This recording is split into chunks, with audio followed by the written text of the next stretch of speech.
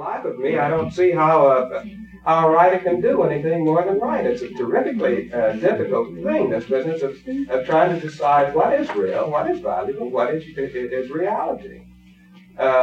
People who want to, I mean, you see, in the end,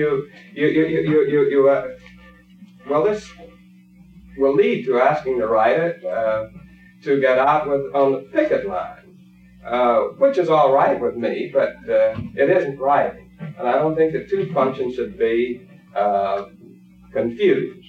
I think that there is enough pain, there's enough psychological misery involved in really grappling with reality in terms of art. The sheer job of mastering art